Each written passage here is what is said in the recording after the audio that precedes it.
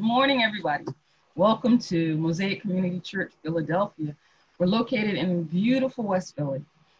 We are a multiracial congregation that's come together to share our vision and our hope for making our great city even better, and a desire that effort overflows into our world. So we thank you for joining us today, and we're glad that you stopped by from all over the globe to share in worship of our Lord Jesus Christ. He is the center of our church community. And it's our desire that our community reflect his concern, his care, and engagement of all creation so that we can all live spiritually connected, purpose-filled, and satisfying lives. Today, we will consider in song and in sermon and in prayer what it means to live our lives in ways that we honor God's call to keep in focus the interest of others along with ourselves. And we'll conclude our service with prayer and a video of our kids who are returning to school. This is something we do every year, and it will be a wonderful opportunity just to cover them in prayer. So feel free to worship God quietly or with the lifting of your hands, or even get up and dance if it's appropriate. Our musical worship is growing and in some ways returning to reflect the beautiful mixture of cultures that surround us. So thank you and welcome to enjoying Jesus with us. Let's pray. Lord, thanks so much for a new day. Not like any day we've lived before, Lord. We ask that you would help us to see the possibility, the growth, the connections that are a part of it. Lord, we thank you for this day and that we can gather here on the internet to worship you. That there, even though this virus came and it has kind of moved us apart, there's still ways that we connect, and we're grateful for that. We ask, Lord, your blessing over what we come together to share with you. Let the songs give you praise, God, and honor. Let the sermon speak to our hearts that we can live in ways that promote righteousness and justice. And Lord, help our care for our kids, care for one another, be evident, and allow it to touch each part that we might grow closer together and closer in our reflection of you. This is our prayer. This is our hope. And we thank you for it. In Jesus' name, amen. So we'll welcome our new coordinator of worship, Kennedy LaMascus, as she leads us in worship. Blessed be the tie that binds our hearts in Christian love, the fellowship of kindred minds is like to that above. We share our mutual woes.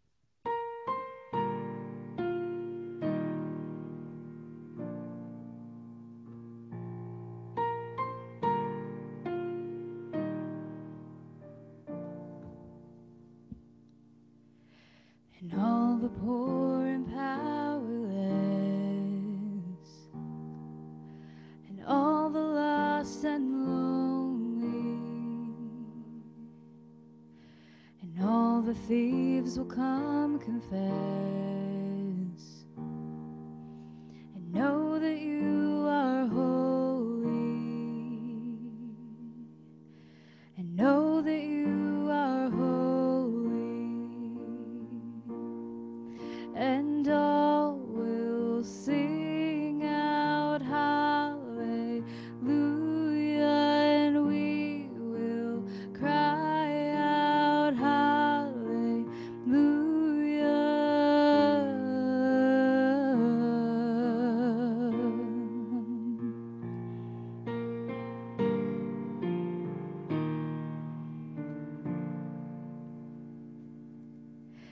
And all the hearts who are content, and all who feel unworthy, and all who hurt with nothing left, will know that you are holy, and all will sing out hallelujah, and we will cry out hallelujah.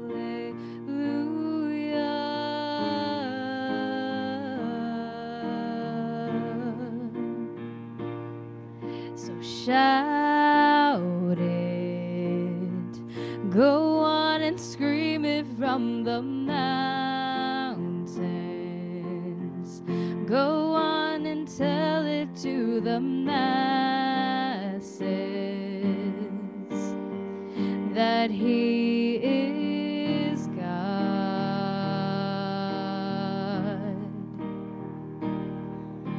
Shout it, go on and scream it from the mountains, go on and tell it to the masses that He is God.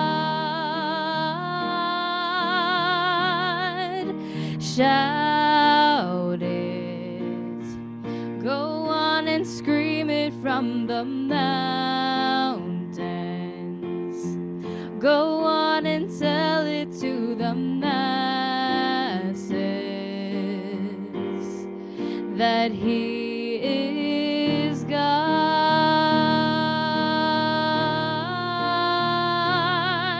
and we will sing out hallelujah, and we will cry out hallelujah, and we will sing out hallelujah, and shout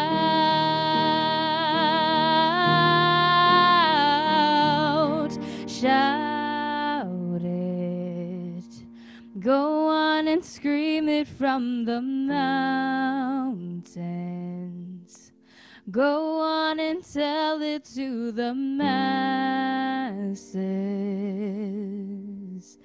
that He is God.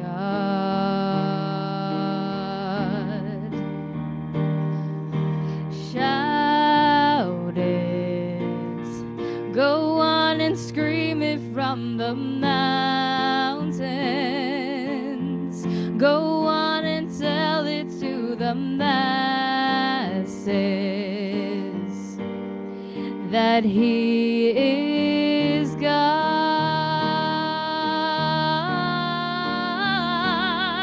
and we will sing out hallelujah, and we will cry out hallelujah, and we will sing out hallelujah.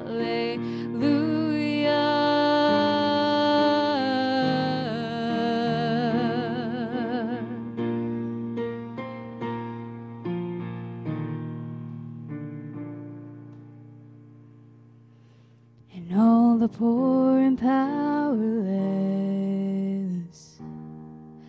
and all the lost and lonely, and all the the thieves will come confess and know that you are holy, and know that you are holy. Amen. That was beautiful. Thank you, Kennedy.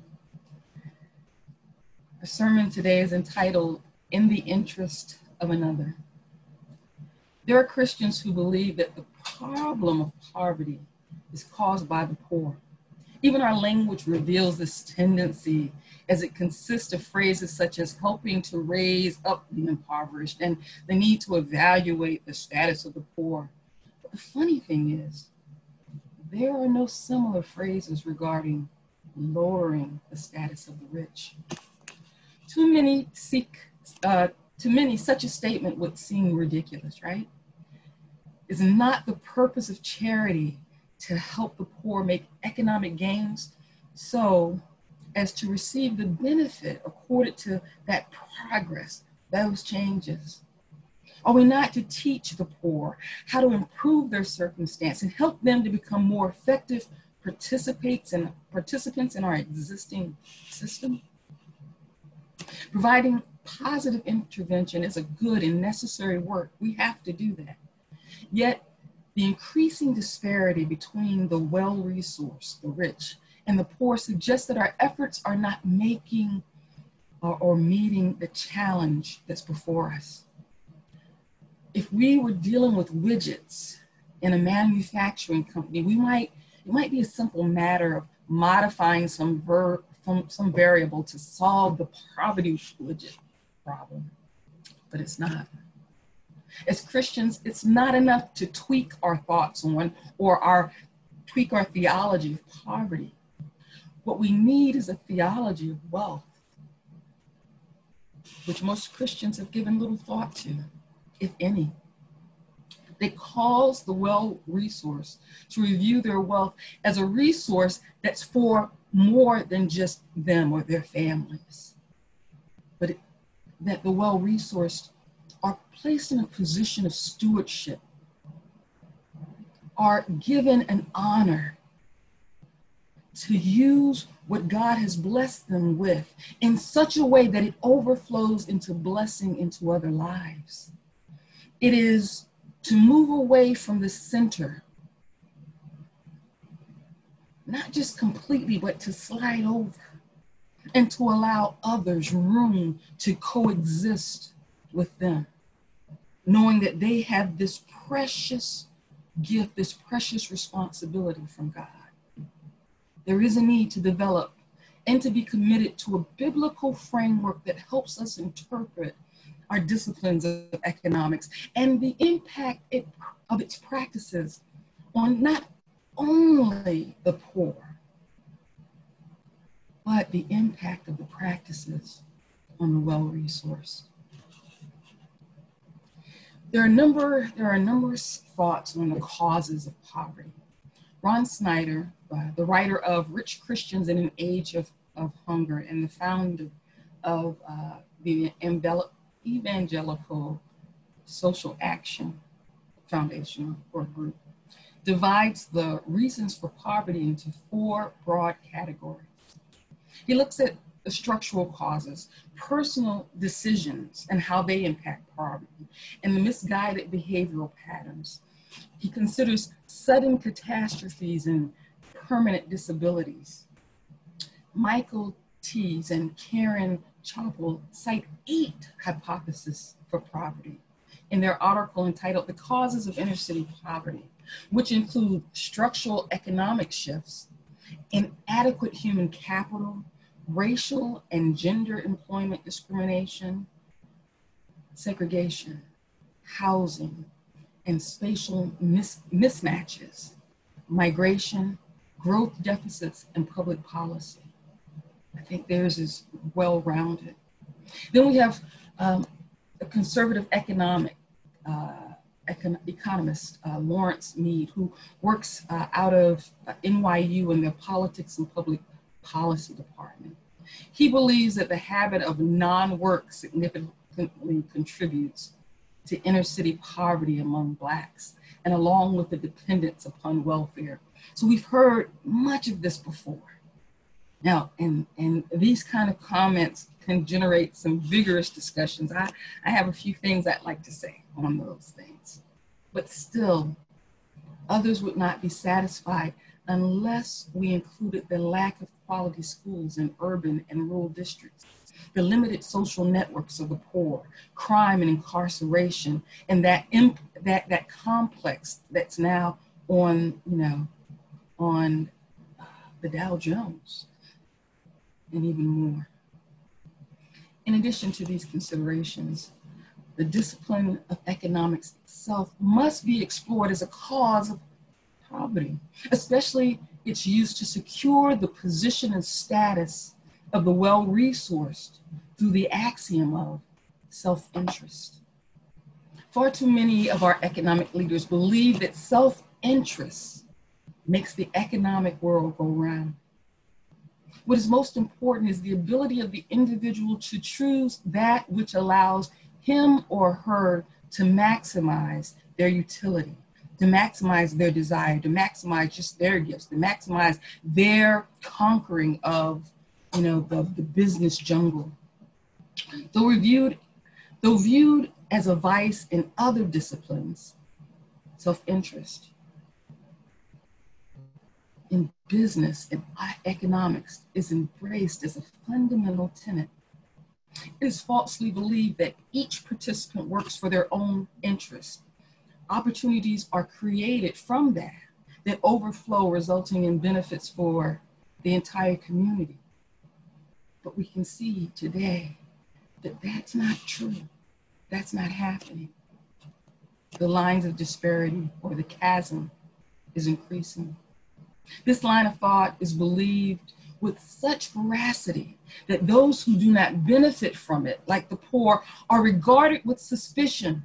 Those embracing the axiom of self-interest would never view themselves as part of the problem of poverty. For in this theory, wealth is gained through hard work and good decision-making. The poor are those who are lazy or waste their opportunities through wasted living or reckless living. The axiom shields the well-resourced from their responsibility to help create and maintain a just economic system, for it places the blame of poverty squarely on the shoulders of the poor and doesn't look at the systems that have been created that keep people ensnared. In essence, the poor are getting what they deserve for not working hard enough. We know this is a lie. For there are many who are working 2 and 3 jobs and are still struggling to put enough money together to pay for a place to live and food on their tables. What about those in the urban center and the rural communities? What about them and their efforts? They had no say in where the jobs were being created in their communities, or the types of jobs that are being created. How many have worked hard, but the quality of education that were offered to them was substandard? And this is not to slight any teacher or any of the administrators in our education system. It's to admit that our system is struggling to have enough resources, and that the struggles that our kids are facing come into the classroom. And so we have to deal with those social issues before we can even get to the act of educating. Listen, there are those who completed college, but they lack the social networks that come with class privilege and with race privilege, all of which is given and not earned. And therefore, they don't learn or didn't learn the secret rules of success. These things that were communicated from family to family, from neighbor to neighbor, but they weren't taught in the classroom or given to some of us. Many have adjusted to the public policies that came to be called workfare instead of welfare. but people involved in that often received training for jobs that would never pay enough for all the rent and the food and clothing and educating children. It is beyond time to recognize that working hard and living right is not enough. And in truth, they've never been enough. In many respects, getting ahead in this economic system requires moral compromise. For the economics of this country are conceived on biased religious principles and biased secular planes and non-moral categories. In the way we conceive of business and economics, it separates the poor from full participation in the human community. But it also separates the well-resourced from full participation in our community. The current systems fail to recognize the significance of human dignity, which can only be realized when we live in community with others from all strata and with God. Not necessarily maximizing our utility for ourselves, but figuring out ways for win-win, figuring out ways to maximize the health and the resources for the community. Economic self-interest does not automatically overflow into benefits for the social good or the common good. Too often the result has been an abandoning of our moral responsibility as a guide to business practices that benefit, again, everyone. In the wake of self-interest, the human community is faced with a damaged ecosphere. We're faced with damaged individuals and people groups and damaged nations, as evidenced by our recent past. The financial crisis that we had in the first decade of the 21st century, due primarily to exploitive practices in banking and the mortgage industry, and we're allowing those practices to return. All the safeguards that we put up, they're being dismantled quietly in our governments, in our capitals. Some loudly, but many very quietly dismantled. And so the poor become folks who are prey for the well-resourced to gain even more resource. Self-interest is a vice in every discipline. In the axiom of, I look out for myself, because who else is going to do it in that way? It is a vice in every discipline, include business and economics. We think of ourselves as members of a developed society, right? The United States, we're part of the first world. If the purpose of development is to work for systemic change and growth, then it is a work that must be done on all fronts. We need to look at it sociologically, politically, economically, theologically, and more. Clearly, there is a need to continue to work for justice for the poor. But we have to understand that we not just work for justice for the poor, we're working for justice for the well-resourced also. To live in a just community, to have a just society requires balance. And so we are looking to restore that balance so the whole, the common good is maintained. Yet if the goal is real systemic change, then change must take place not only in the lives of the poor, but also in the well-resourced. We are all broken. We are all in need. We all experience poverty in different ways, yet we are all still poor. We all need to change. So the question arises, what does humanity do when we all share the same condition and there appears to be no way out? How do we change this? God in the person of Jesus Christ has given humanity a very clear answer. Instead of searching for means of escape, the scripture leads us to understand it's better to search for means to enter deeper into the situation of poverty, to enter it, to examine it, all of our poverty, and to seek solutions that bring unity. Now, if we are to do a biblical examination of self-interest, say this: before dealing directly with God's entrance into history to address the dilemma facing humanity, it's important for us to establish a biblical understanding of our dilemma. It is believed that the dysfunctions characterizing society create the need for us to protect our own interests. The experiences of our collective cultures has taught us that that type of protection is a matter of our very survival. Within the heart of a significant portion of humanity, if not a bit in all of us, lives a belief that if we do not look after our own, or if I don't care for mine, who else will? Our society still seems to be permeated with this survival of the fittest mentality, and defines the fittest as those who are able to control and manipulate circumstances to their own advantage.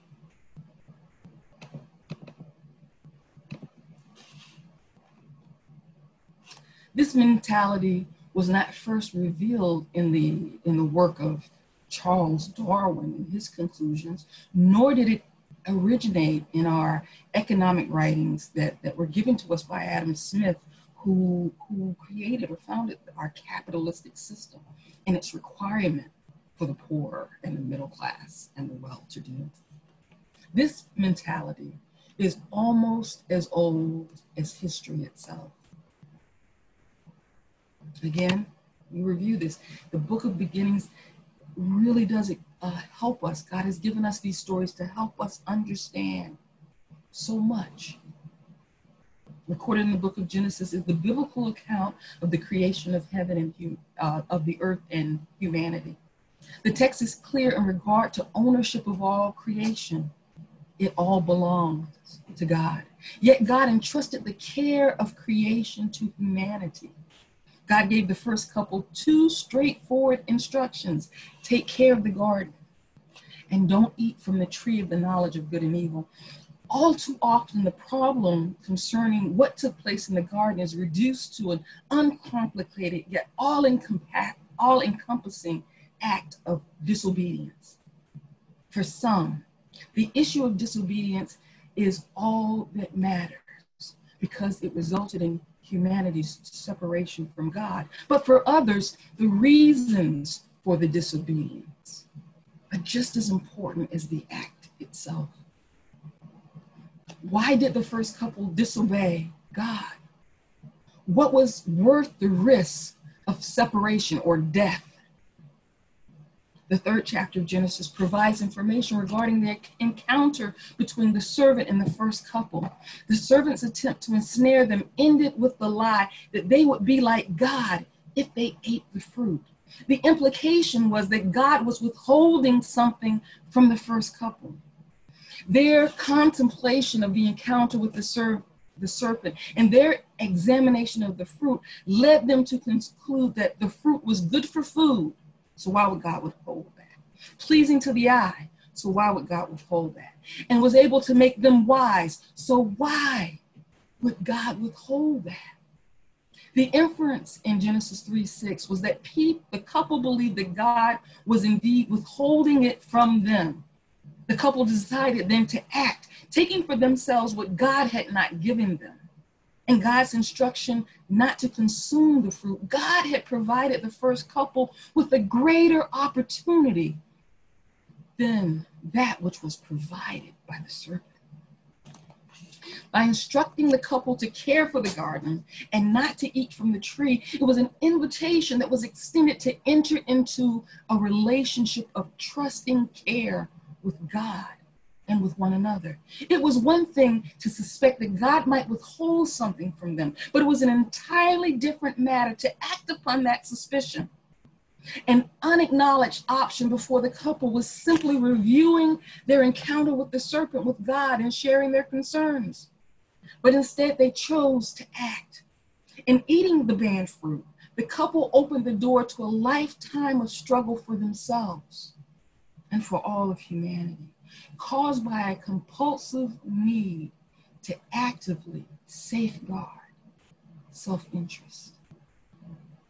Thus, the problem of sin is directly related to the fact that human behavior is focused on maximizing our own benefit. If this is so, then we are left to reconcile this fundamental principle, this thing about self-interest, with the message of the gospel.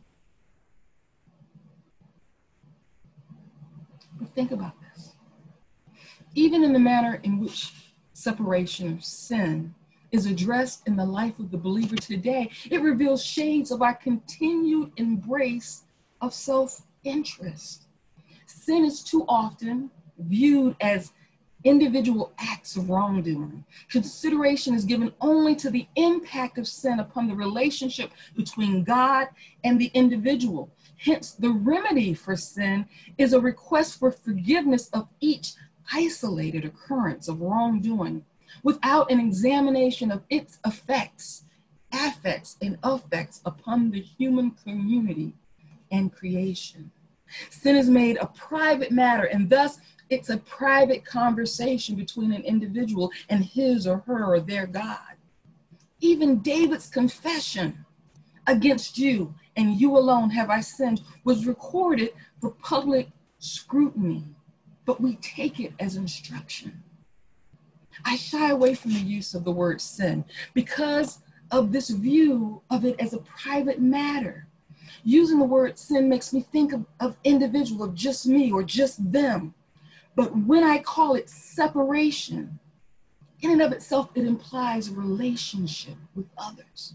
And that's why I use the term separation instead of the fall, and speak of separation as sin. Sin does not occur in a vacuum. Each disobedient act links to a web of dynamic forces that invade structures, systems, and institutions, securing what appears to be privilege for some and need for others, but entangling all in the same occurrence: self-interest, initiated in the garden. Because sin is addressed on individual terms, the well-resourced fail to see that the cumulative impact is the creation of evil systems that perpetuate injustice and deal in death to those who stand outside of favor. Evil cannot simply be relegated to the workings of a faceless demonic being or beings, nor can one say that our institutions are faceless. The evil often has a face, and unfortunately, it resembles you and me. Yet the well-resourced are not the only ones who participate in the promotion of self-interests. It trickles down in numerous variations throughout society, resulting in all of our guilt. For we all act in ways to separate ourselves from each other. No one is absolved. And it confirms the scripture that all have sinned and fallen short of the glory of God. Since all have sinned or are separating in this way, there's no hiding. What do we do when we're stripped of our excuses?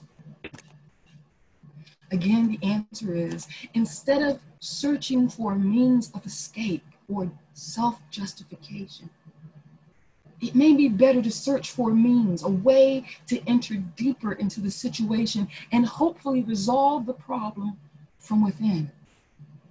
That's exactly what God did for humanity by entering human history in the person of Jesus Christ. The Apostle Paul began the second chapter of the letter to the Philippians with a call to unity. He pointed to the relationship believers experience with Christ and with the Holy Spirit as motivation for establishing the same type of relationship with one another. Philippians 2:1 reads, if then there is any encouragement in Christ, any consolation from love, any sharing in faith, any compassion and sympathy. Paul says, make my joy complete. Be of the same mind, having the same love, being in full accord and of one mind. Then in verses 3 and 4, he identifies the very issue that could stop them from honoring his plea for unity. A paraphrase of those verses might read, do not allow self-ambition to take hold of you. Think of the other person first. For if each of you looks after the interest of another person, no one will go without what they need. Paul instructs us to reject self-interest. These words seem idealistic when compared to the way the world unfolds before us. Still, Paul's words point us back to God's original plan for creation, an intention God has not given up. Our experiences in life seem so far from Paul's instruction that they can be easily dismissed as an impossibility. But if Christians who are called believers don't believe God's intent, who will? Paul presents Jesus as the model of the one who's already demonstrated that this is possible.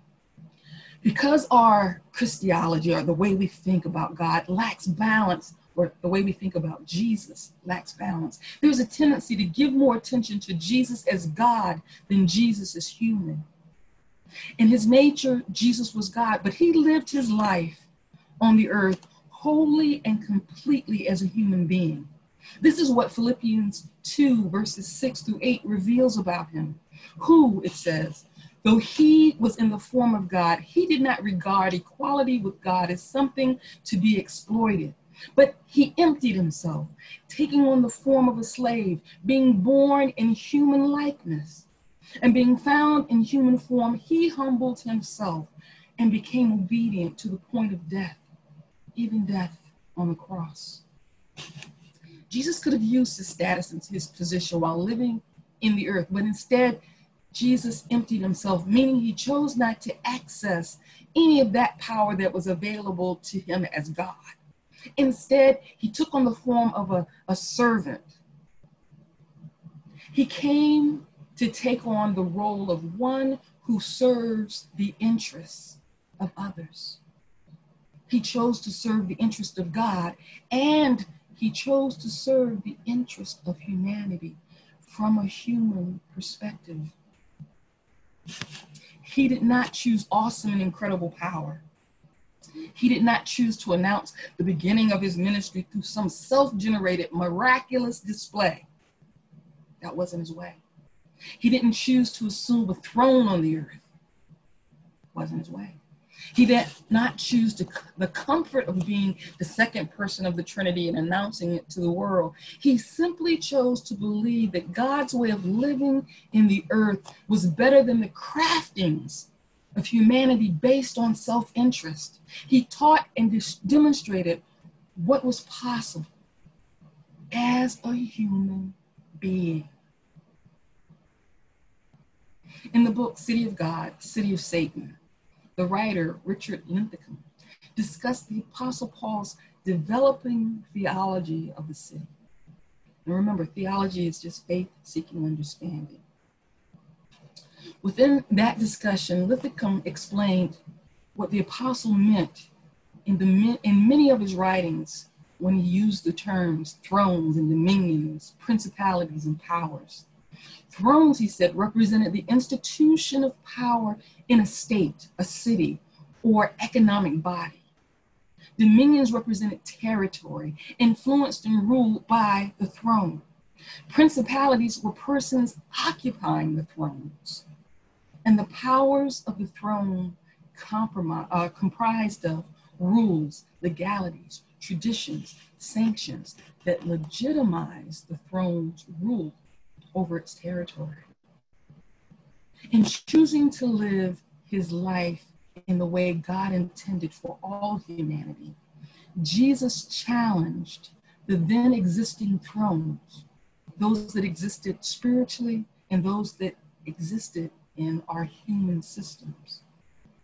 Jesus' honoring of God's plan as a human being threatened the supremacy of existing thrones, as did his clarity regarding the boundaries of God's kingdom. Though he recognized the existence of those thrones, those dominions, those principalities, he refused to submit himself beyond the bounds of their authority. Neither would he faint in the presence of their power. Against the power of the thrones, dominions, and principalities, Jesus armed himself only with his relationship with God and the relationship he desired to have with humanity.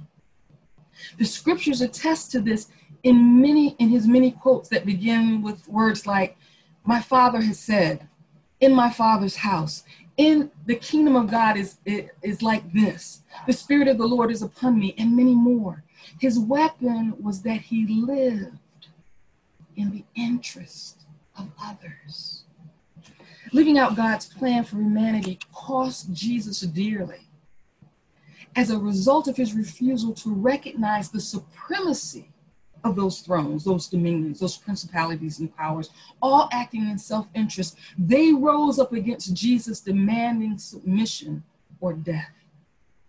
And Jesus chose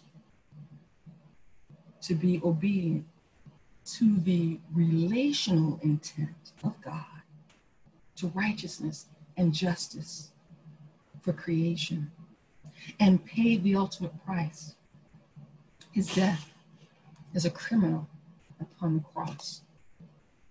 Jesus himself said, "No one has greater love than this, than to lay down one's life for his or her or their friends." That's John 15, verse 13. Jesus lived as a human being, and Jesus died as a human being.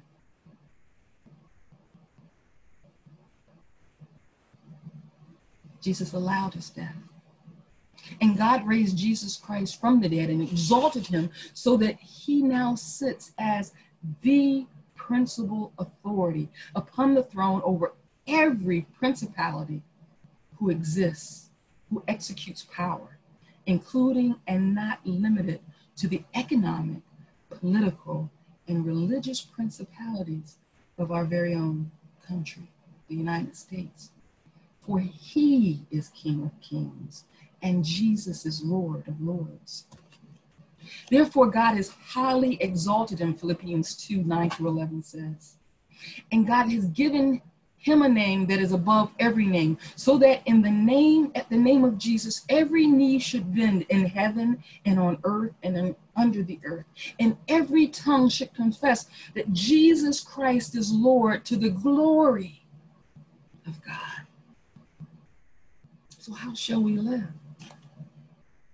Philippians goes on in that second chapter, verses 12 and 13 to say, "Therefore, my beloved, just as you have always obeyed me, not only in my presence, but much more now in my absence, work out your own salvation with fear and trembling.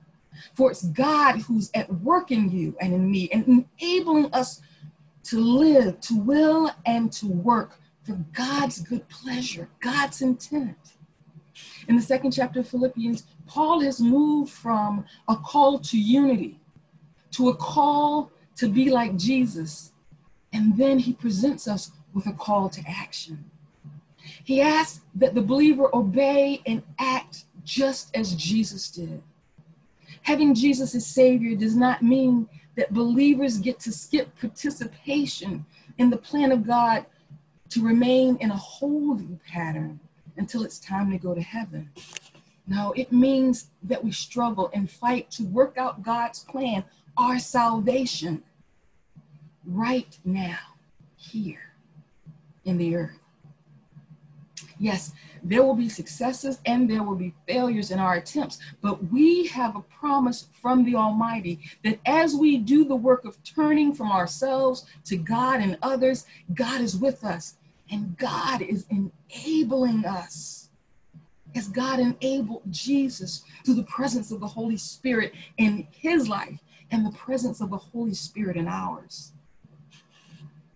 How will this call to action help the well-resourced discontinue practices of self-interest that serve as a cause of poverty and supports its continuation?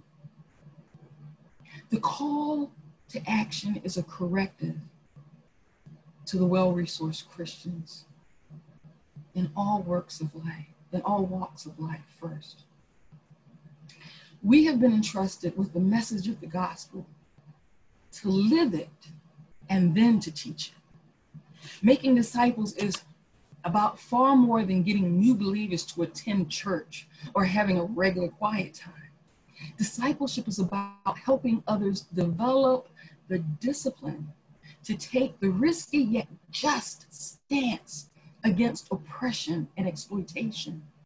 Discipleship is about joining Jesus in his stand against the supremacy of spiritual and human thrones and dominions and principalities and powers and imaginations that work to exalt their authority above his. The call to action will only work to discontinue these practices if we let go of that clutch hold we have on self-interest. And I'm not talking about the care that one should have for ourselves, for clearly the Word of God also tells us to love our neighbor as ourselves. But we have a system that self-interest is king. It makes the world go round. But he's calling us to let go of self-interest and to hold tightly to our responsibility to act in the interest of the whole. We must engage the powers, the wealthy, the business leaders, the institutions, the Christian church, and extend the correctives and invitations to serve for the common good. Why is that? Because as Christians, we've been called to do this. Our job is to be a prophetic community where our actions and our words speak in contradiction to the existing systems. We must speak and act. God has anointed us, empowered us to confront the powers and to call them to join in solidarity for the salvation of the human community. Let me say these final words. Shall we bow to a business and economic practices that encourage us to repeat the failures of the first couple? I say no. As stated earlier, the problem of sin or separation is directly related to the fact that human behavior is focused on maximizing our own utility, our rights to go after our own wants and desires and to be the first and foremost in our intent, despite what happens to others. There is no way to reconcile that kind of self-interest with the message of the gospel. Some have attempted to demonstrate that self-interest can be harnessed to help when used to exclude an immoral individual or an immoral activity. But what happens when the immoral person is the leader of the community? What are we to do when those who are supposed to safeguard us have abandoned us? Or what do we do?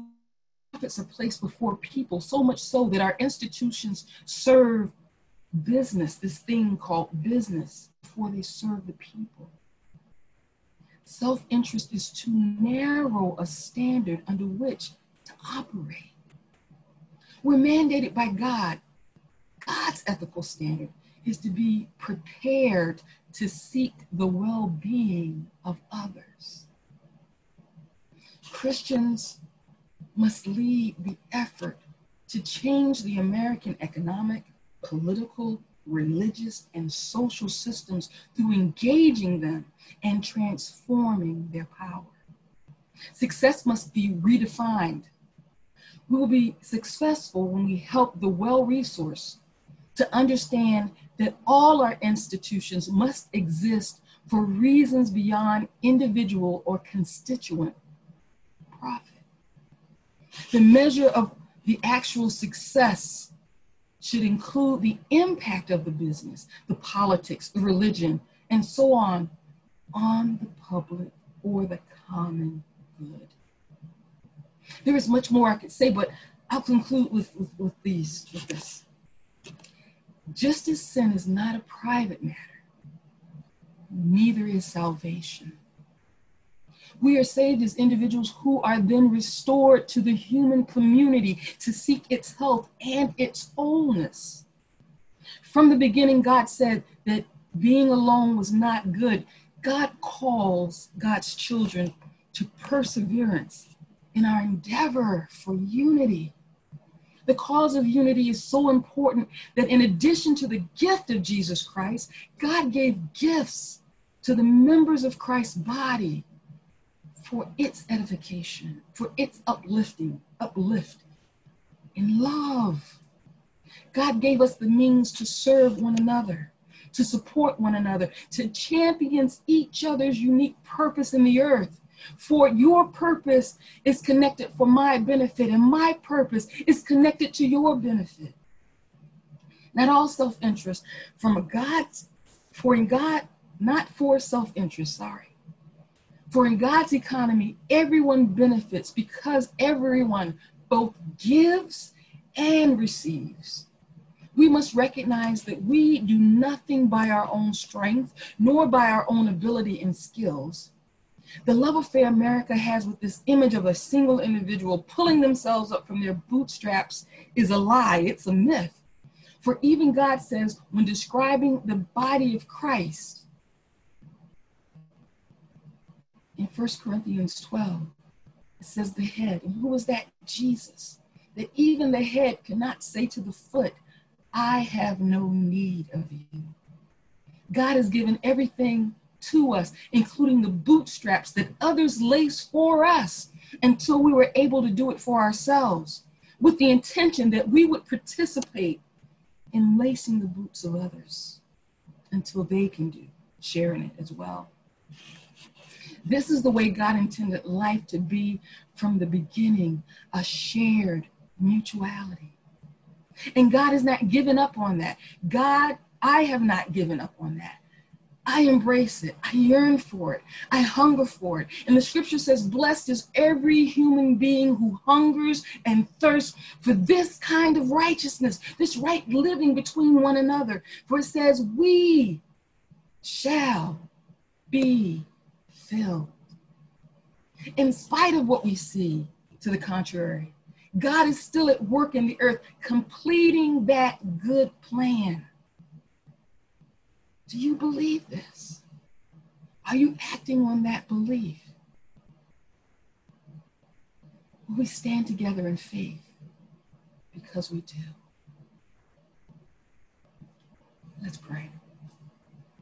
Our God and our Father, our God and our Mother, our God who shares life with us as Holy Spirit and leads us through the high places and the low places of life, we look to you to teach us and instruct us on how to live in a way that's balanced, where we love as we love ourselves, and we consider the whole, Father, as what's primary in lifting up the world, lifting up Philadelphia, lifting up our families, Lord. We ask you to help us to live in a way that we consider the interest of others. Lord, help us to think about education, to think about housing, to think about food in ways that benefit all of us, and to know that you have gifted us, you have anointed us, poured yourself out in unique ways in each of our lives to participate in bringing wholeness to our family, the human community. We need you now. We need you as they needed you before. And you, God, acted and empowered your people to change the world. And so we ask you to act and empower us to change the world now, and not to give in to fear, and not to give in to what we see, because we walk, God, by faith in you, that he who began a good work in all of us, that you, God, are able to complete it. So we look to you for this, Lord, and we need you. I ask your help to explain the response, the application of this particular sermon to this particular community that's listening to my words. In Jesus' name, amen. So for application, the Lord has pressed upon me years ago that when I preach the word, that I need to give people an opportunity to respond. And I want to invite you to a particular response today. Last week, we celebrated 9/11, and we remembered the lives lost from an act of terror. So many people died, and many of our heroes from 9/11 have died or are suffering from illnesses today caused by the carcinogens released in that debris as they sought to rescue people who were trapped in the debris, or they sought to return the bodies of loved ones to their families. These are the people we remember this week. And we remember and say no to aggressive acts like this. We must stand up to acts of terror. Now, that was a terror that came from outside of our country. But we are also facing today a terror that comes from within. We lost on 9/11 over 2,000 people. It was too many lives lost. And yet we're facing terror today, seen through COVID and our responses. We are set to lose 100 times as many people in a few months. We'll hit 2,000 lives, 200,000 lives lost. And when we add in police violence over the decades and how it's harmed us, we can't measure the number. And the disparity in education and how that's harmed us, and how housing disparity has harmed all of us, and employment discrimination has harmed all of us, and the fear that people carry because of these things. We are living in many ways in a state of terror.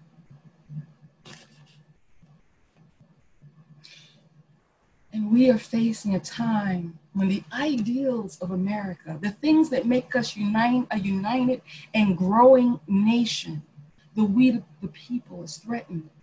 And we have to act and not just complain or yell at our television screens or live in fear. There is a particular response I'm seeking from everyone that's listening or will listen in the coming weeks to the sermon. The scripture admonishes us who believe. It says, if my people who are called by my name will seek and shall humble themselves, pray and seek my face, and turn from wicked ways, then I will hear from heaven and I will heal their land. Now, I heard this scripture be used in church. And sometimes in the ways that it was used to talk about social issues, I disagreed with. And I think it made enemies of people who even within the body. My desire is not to do that with the scripture. My desire is to really believe what God says. Look, do you see evil taking place among you? Do you see things going crazy? Then I want you as a people to stop, to humble yourselves, even if it's not your personal sin, but our collective sin. And I need you to pray and to seek me. So in sincerity, I'm asking you to join me in giving up at least one meal a week to pray for our country until our election season is over. There is so much fear and anxiety in our country right now. People are walking on eggshells. There are eruptions of violence that are happening, and people who would normally be peaceful individuals are coming out of themselves and striking out in anger and in some self-righteous kind of attitude that says, my self-interest is of more importance than yours. You want to inflict yourself upon me. When God says it's not that way. We're supposed to live with and for each other. The human community building up itself in love. So yes, it's good to attend protests and to feed people and to give money to feeding, to hunger programs, to share what we are thinking on the internet with our neighbors, to help our neighbor with educating each other's kids as we can, share so one can go to work and one can care for the kids. All of that is wonderful, but there is something that is a unique responsibility for the body of Christ, and that's fasting and prayer. We fast to hear God more clearly, not as some outward demonstration of how holy we are. We fast to confess that our acts are separating members of our community and that we've done wrong to each other. We fast to demonstrate a willingness to humble ourselves, to show how serious we believe the situation is. And our request is to God for intervention. I really feel led that this is something we as a community should do. So I'm asking you to intentionally, as the old folks used to say, turn over your plate, meaning to let go of at least one meal during each week until we finish the election season. I don't say election day because everything won't be over, but that season and the repercussions that will come out of the election, we need to cover the human community in America and the world, but in America, with prayer. Our country needs us.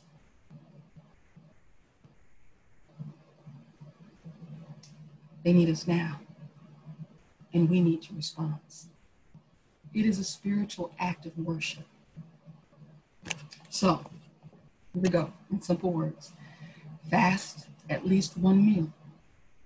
If you have experience with fasting and you want to fast the entire day and then just eat one meal or whatever, you're free to do that. But as a community, I'd like us to fast one meal, one day a week, because I don't know where we are as a full community on fasting.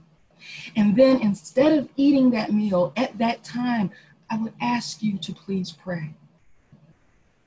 And if you're fasting something like lunch, I'd ask you, whatever meal, I ask you to go for a walk in your community and pray as the Spirit leads you for your community, for our cities, our states, our country. For those globally, I ask you to do the same for yours and to pray for our leaders. Because listen, Mosaic, we've been anointed for this. We've been anointed and given a prophetic voice to have in our community. We need to do this work too. Now, I'll be fasting lunches on Thursday, just as a reference point. And you're invited to share that with me, that time with me on Thursdays, and you'll see me walking around, whether I'm at church, walking around that community or here or wherever I am. But that's my plan. If you have a medical condition that keeps you from fasting, what I'm going to ask you to do is to continue to eat, but fast something else, and to also join in walking the community and praying. And I want to see what happens with this. If you can connect with somebody and want to do a prayer walk with them, do it. On Sunday, after our Mosaic homecoming service, I'm going to be at the church on Sunday at 2. And anybody that wants to walk with me around our West Philly community and pray, you're free to join me. So pray that God will change and transform us to increase our understanding where self-interest is and where the common good is. That God would help us to move as we fast and as we pray into greater depths of unity. This, I ask of you, please consider it. And so, Andrew, at this point, can we return to worship? Kennedy's gonna sing for us, and Kennedy's gonna bring us, some hip hop music to share, because we need to reflect the community that we are a part of, and we're excited to be a part of that. So listen and consider the words you hear. We'll be back shortly. Kennedy, if you want to just set up this video here and this song, then that'd be awesome too. Yeah. So this next song is called 3-Chord Bond by Propaganda, who's a rap artist who calls himself a poet, a political activist, a husband, a father, and an academic. And I know a lot of times we consider worship to be the time of church where we feel like a tangible sense of participation. We sing along, we feel the music, etc. But just like the act of fasting, let's take today and this moment and this next song as worship through active listening. So it's a moment where we aren't considering ourselves, but somebody else's story or the community around us. So let's let Propaganda's words and his narrative, let them challenge you and strengthen you, and listen and grow our community together.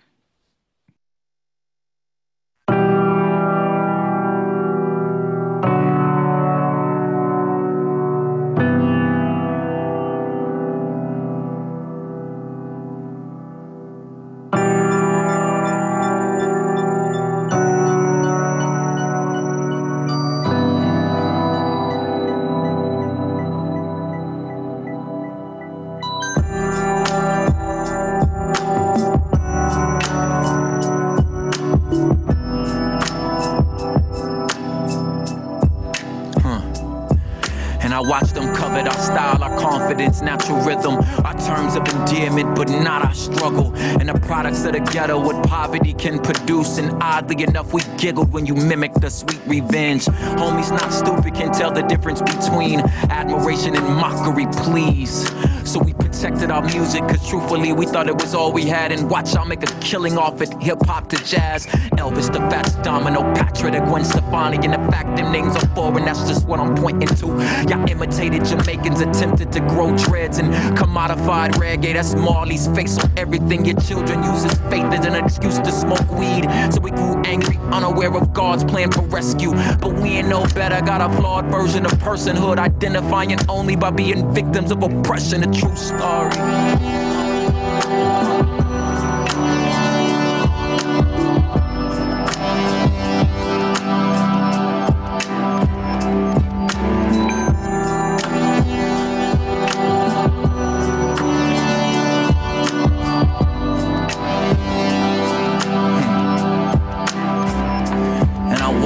Covet your camaraderie, your sense of family, your food and work ethic, but not your struggle. And we were jealous you had a homeland and a native tongue and your parents spoke it, and we were just the offspring of the broken, hopeless. So we all learned Swahili as if we knew we were from that region. Silly we know, but what you supposed to do when all you know your closest cultural customs are similar to your captors?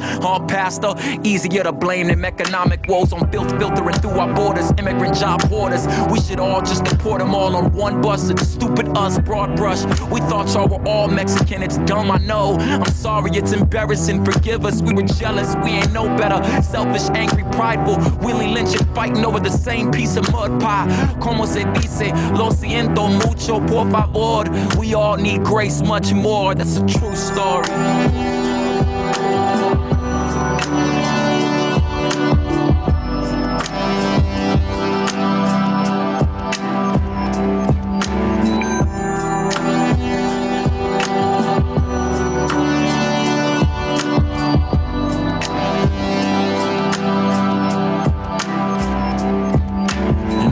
coveted your privilege, your generational wealth, your unquestioned personhood, but not your struggle. And we felt it wasn't fair. We wanted your options, your grasp on proper doctrine and literature. It's silly, huh? Your American dream apple pie worked for you, so we worked for you. You made it seem so easy, grit your teeth, you could succeed too. We didn't know your story, shoot. We thought white was white, not Irish or Celtic, or the Bolshevik plight, or the pain of buried stains inherited. You said you wasn't there, it ain't fair. You wouldn't dare, but we ain't care. But we ain't know better. You told us you struggled too. Rednecks and trailer parks. Me and you were cool. I hurt like you. That was fire for the fuel that boiled into them riots. Y'all was so confused. Truthfully, so were we. But now we understand. We suffer the same stain. We gained from a shared ancestor. We all descend from Adam's sin. Riddles every inch of us. But now we see clearly that crimson cord is one road made from many strands, and each its own color. But now it clearly stands. Dyed the colored red from our Savior's blood shed. And a rope finds its strength when there are multiple lines wrapped around each other until they're all perfectly intertwined. So let's just call it even and walk through life knowing that a three-chord bond is not easily broken.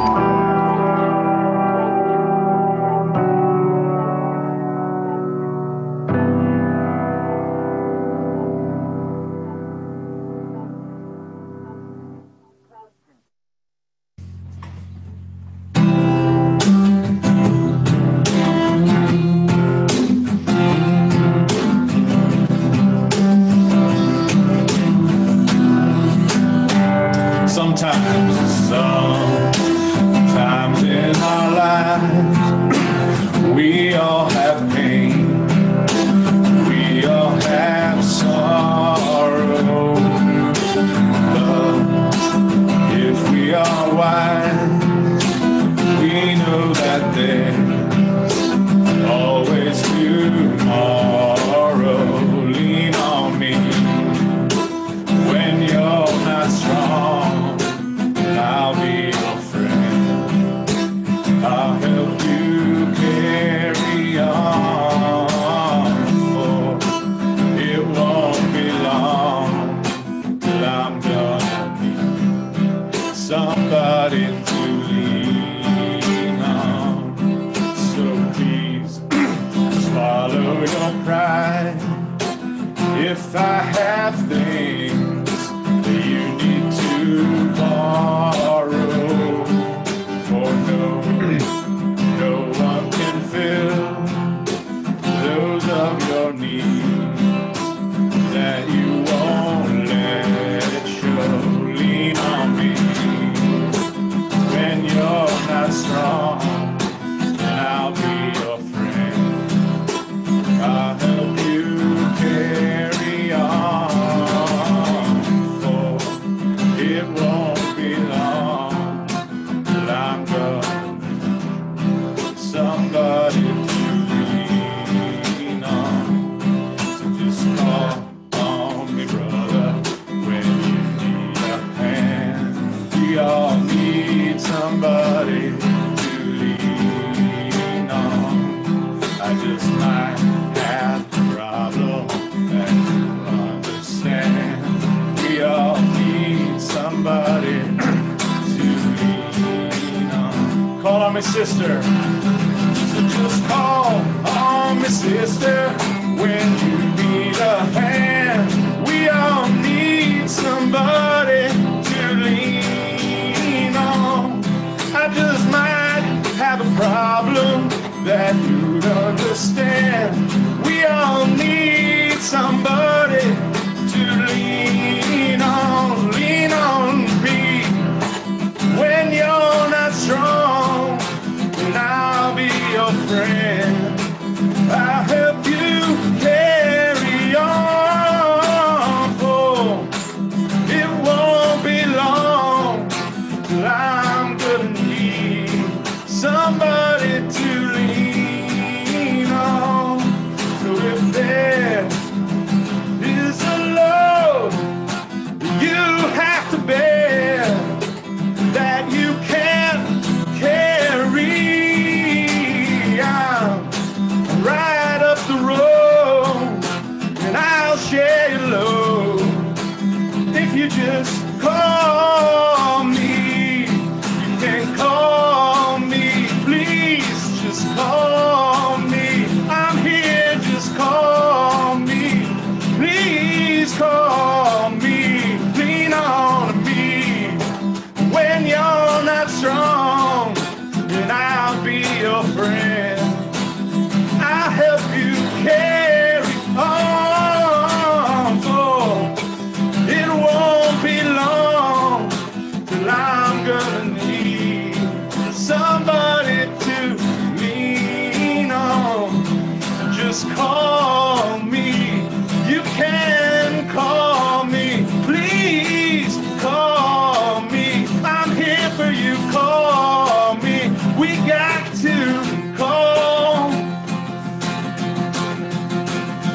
You can call on me.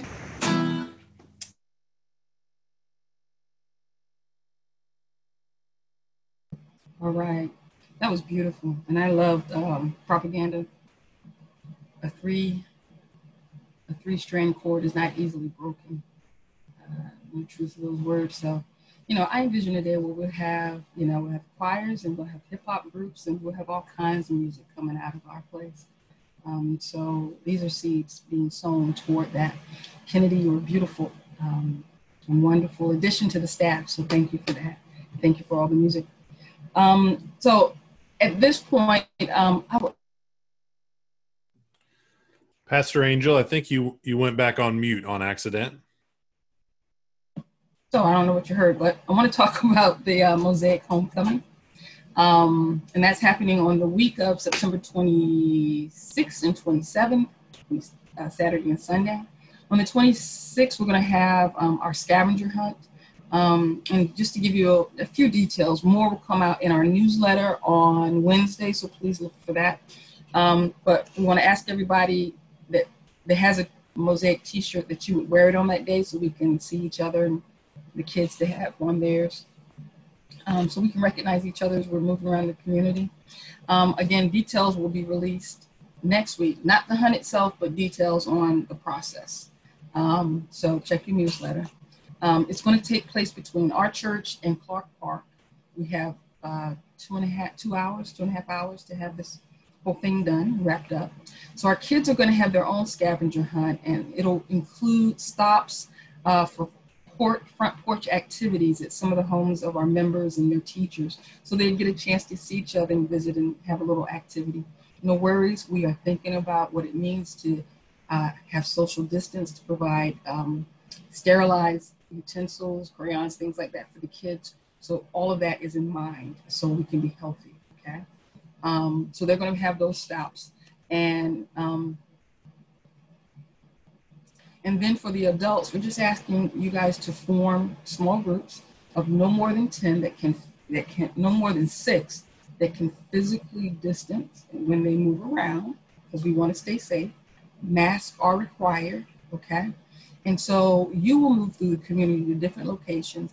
And we just ask that your group takes pictures as you hit stops on the scavenger hunt, or as you obtain items that are asked for on the scavenger hunt, okay?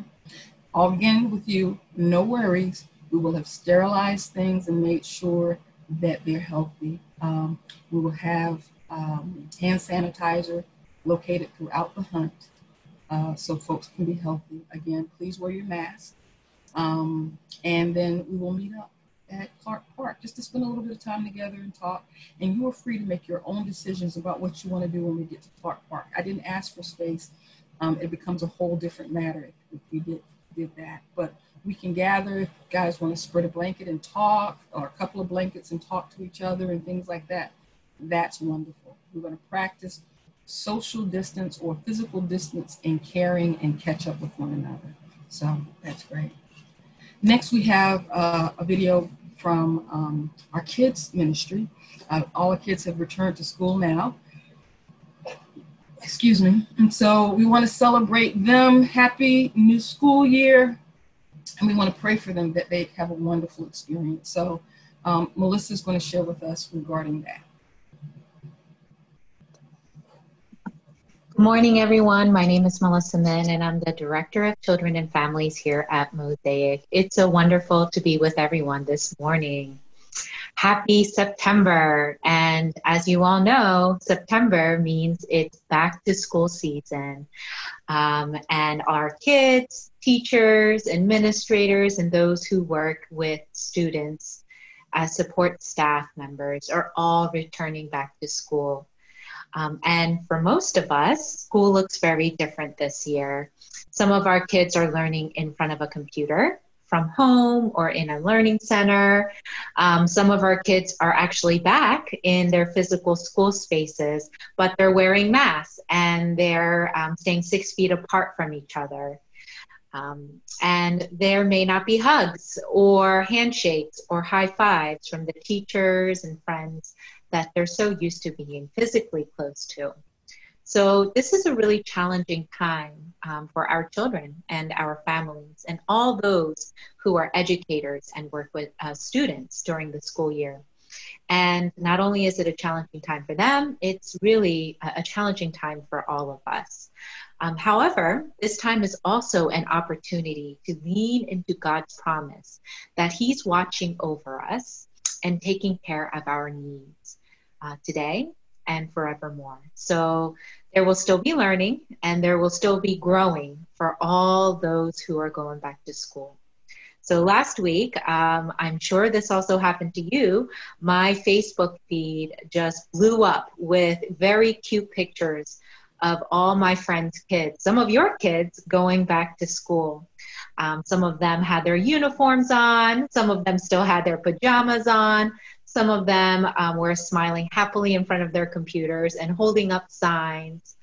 And I was really inspired to put together a slideshow of our Mosaic children who are returning back to school. So I put together a little slideshow to share with you all this morning. And it's set to music created by our new worship coordinator, Kennedy LaMascus. So a big thanks to Kennedy for creating this beautiful song that's based in scripture. So sit back and enjoy, everyone.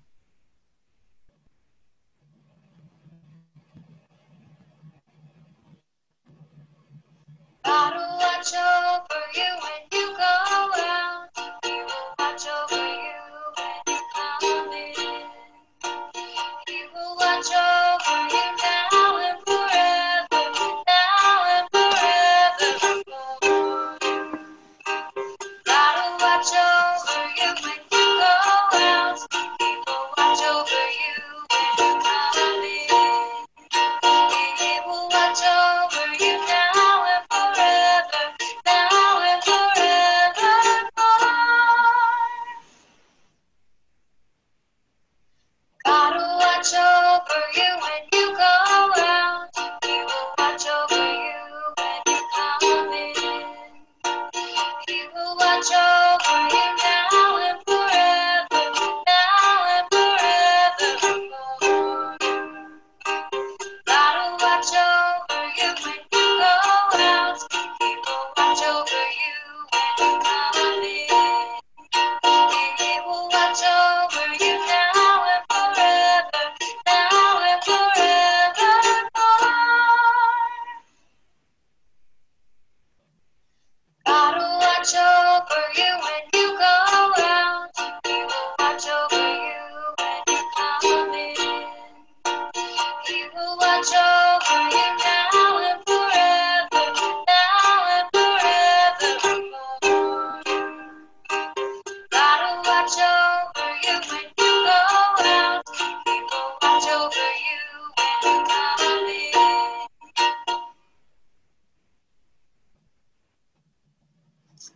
All right, now I'd love to say a prayer of blessing for our students at Mosaic and for all of the educators and administrators at our church. So if your child is in the room with you, I invite you to place your hands on your child. Teachers, administrators, and those who work with students during the school year. I also invite you to place your hands on your heart during this prayer of blessing. So let us pray. God of wisdom and of love, bless all of these students, teachers, administrators, and school support staff as they begin another new school year. Help each child here hold on to the truths that you have created each of them in your divine image, and therefore let each child declare and own that they are beautiful, loved, worthy, and offered belonging in your family and kingdom. Bless their relationships with their peers and their teachers, helping them to tap into the divine light and love that exists in each of them, moving them to be kind and compassionate to others and to seek justice always. Cover them in your protection, O Lord, so that they will find good friends who will love them and bring out the absolute best in them. Bless them with good teachers who lovingly and gently guide them to be the best student and citizen that they can be. Also protect them, dear God, from harm and illness during this time, keeping each one of our children, their families, and all educators safe, healthy, and happy. And even though the school year looks so very different for most of our children and teachers, we pray, God, that you will watch over them wherever they are, now and forevermore. Bless their studies so that they will find subjects that light them up and help them be curious about the world that you have created. And when they struggle in any of their subjects, bless them and give them the courage to ask for help when it's needed and the strength and perseverance to push forward through all challenges. Bless them to be lifelong learners who never cease to ask questions and who are self-motivated to keep learning and growing. Protect them and keep them from physical and spiritual harm, O Lord. May they feel safe in their homes, their schools, their classrooms, and in their relationships. Bless the adults in their lives with the wisdom to lead and guide these children, and with the divine love to support and encourage them always. And bless us, O Lord, with your wisdom and grace. May we be the type of community that takes good care of these children as if they were our own, as part of our sacred responsibility. And God, we also pray for and we lift up all of the teachers, administrators, and those who work with children in a school setting. We pray that they will have loving and strong relationships with their students, their coworkers, and the families that they serve. We pray that their classrooms, virtual or physical in space, would be safe spaces where students can thrive, learn, and live into their fullest potentials. We pray a special prayer of protection over them for their own physical and spiritual health and well-being. We pray for an amazing school year, God.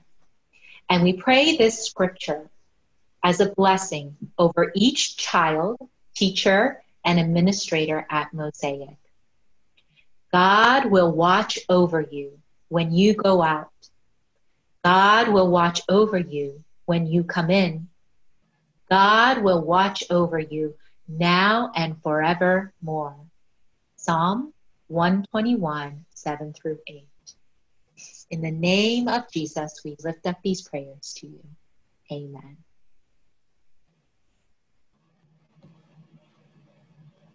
Amen. Our benediction today comes from a book entitled In the Sanctuary of Women by Jan L. Richardson. We long for peace. We long for justice, and we thirst for righteousness, and we are grateful to our God because, again, God says that those of us who thirst for these things, God is going to fill us.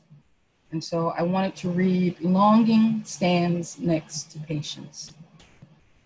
Longing would sometimes like to be assigned a different spot, would like to be less near to one who approaches everything with such equanimity, would like some distance from the measured way that patience marks time, holds herself with such politeness toward its passing. Patience knows this about longing, accepts it, even loves it about her. That makes longing crazy. Patience has not told her she has some envy of longing's perfect ache, or that she thinks it must be an art to hold oneself so perpetually poised toward the horizon. For her part, longing has not confessed that there are days she finds patience restful, soothing, a relief. Meanwhile, little by little, So slowly its appearance will startle them both. A horizon is drawing near. May longing and patience teach you and me by turns. Not just the fire, but the tending of it. Not just the well, but the digging.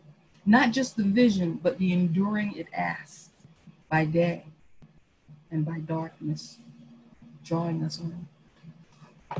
May you be blessed in your day today. I'm thankful for everybody who participated in pulling the service together. We are Mosaic Community Church. This is not a service that I put on for the church or individuals do. We do this together, and we will continue to expand the way we worship God together online and the things we do in community. We are Mosaic, and we do this together. May you be blessed in your living, in your loving, and in peace.